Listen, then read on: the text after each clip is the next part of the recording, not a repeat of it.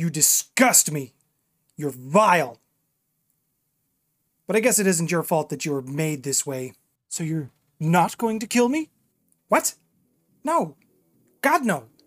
Let's get you fixed up so that you can stop killing people. Well, I have to admit, this is not exactly how I thought my life would end. Come on, let's go. Mercy is one of the 3 virtues when it comes to Hunters the Reckoning. Hunters who follow the virtue of mercy, they are more likely to believe that there is something to be saved in all monsters or all creatures. Hunters with this virtue tend to be just a little bit more respectful than most of their peers. If you could call a hunter cheery, these are the cheery ones. They are always looking for the balance that can be struck in life, in deals, negotiations. They're pretty good negotiators. If they ever take something, they will almost always leave something of equal value in return for the trade. They just believe in this balance so much. So who are the hunters that follow this virtue? The biggest mistake anyone can make when dealing with a hunter with the mercy virtue is thinking they are weak or pushovers. Many people falsely believe that they don't have the stomach to make tough decisions. Make no mistake, those that follow in the virtue of mercy, they will absolutely get the job done. They will not hesitate to destroy the wicked or the evil, especially if those they are pursuing have zero guilt or remorse for what they've done.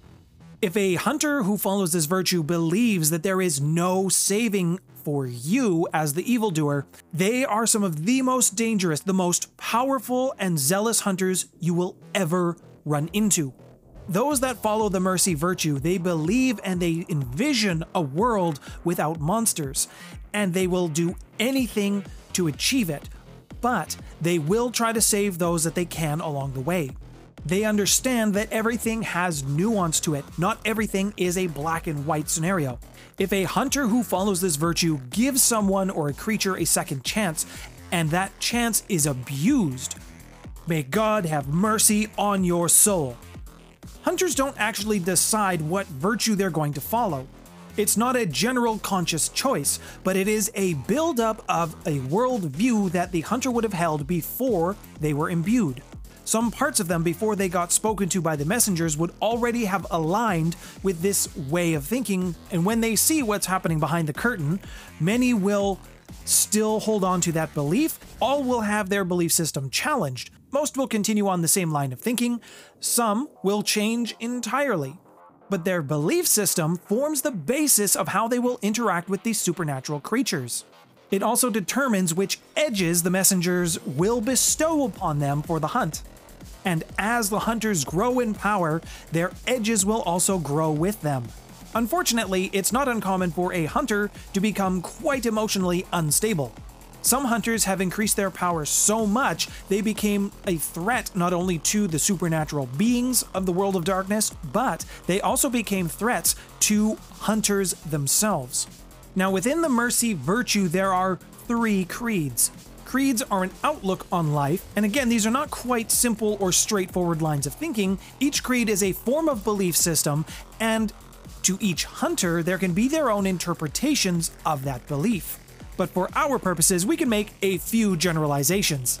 The first creed that we're going to talk about is the innocent. Innocents view the otherworldly creatures with optimism, a sense of near excitement to be able to talk to them, communicate with them. They don't see monsters so much as they see something that needs to be understood and communicated with on their level. They don't view the creatures of the night with pity. Even within this creed, there are those who are quite divided on the best way to handle things. Some who follow the creed of the innocent, they abhor killing in all forms. Some are okay with killing just the really, really bad monsters. Some who follow the creed of the innocent have even been known to undermine other hunters' abilities or other hunters' hunts. But the general theme here is the innocents believe there is a spark of goodness in everything, and monsters, just as much as mankind, deserve a chance to have it shine. Innocents are also useful because they can create powerful charms. Now, they must have a very strong connection to the person they are giving their charm to in order for it to work, and the charm must have a meaning for both parties.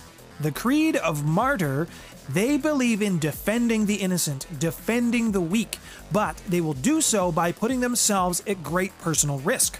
Martyrs are a pretty miserable lot. They know the decision that they're making is bad, and they know that they are sacrificing themselves, and some of them don't like it. But they're compelled to do so anyways. Martyrs feel that they have been called to a higher purpose.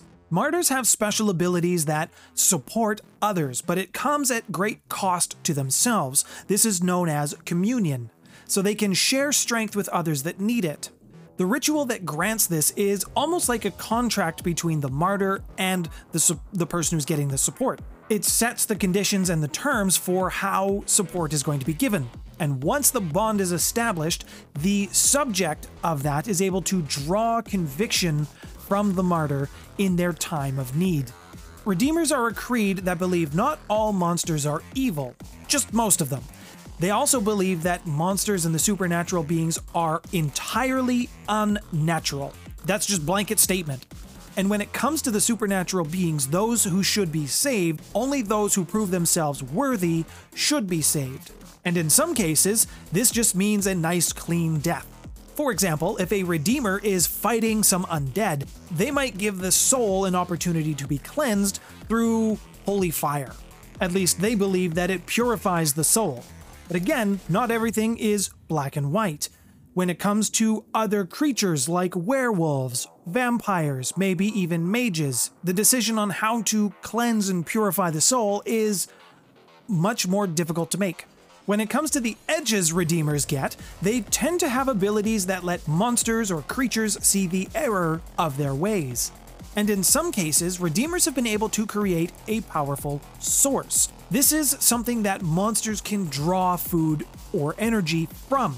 In the case of a vampire, instead of feasting on human blood to sustain themselves, they are able to instead sustain themselves on this source. And only one creature can have a source, and a source can only be made for a specific creature. It's very personalized. Only the most advanced Redeemers do this process because of how complicated and drawn out it can be.